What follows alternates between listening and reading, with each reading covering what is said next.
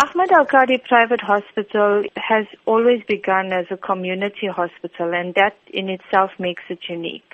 It was a development by the Islamic Medical Association of South Africa, who's the major shareholder of this facility, and the balance of the shares is owned by the public.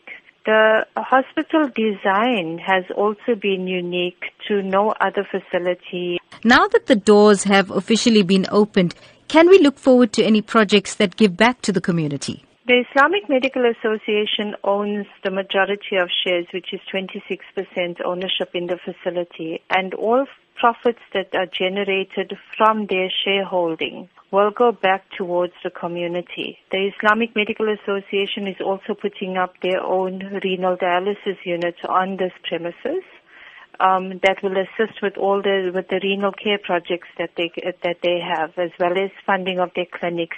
Is there a big need for renal dialysis, especially in KwaZulu-Natal? There is a high need for renal care, and the Islamic Medical Association has been partnering and assisting the Department of Health with renal care for patients for a number of years. What we've done is, with the inception of our facility here at Ahmed Al-Kadi, we could then put in an IMA renal care facility. The demand is great. It's increasing.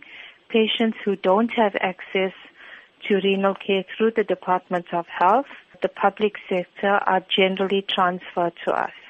The public sector's criteria is very high, and if you don't meet that criteria, you are definitely left on your own. This is where the IMA has stepped in years ago already, and where to the extent where the public sector will phone the IMA and say, please assist us with the patient because they don't meet our criteria, we can't help them. So yes, we've got a 15-bedded station coming up at IMA Renal Care here.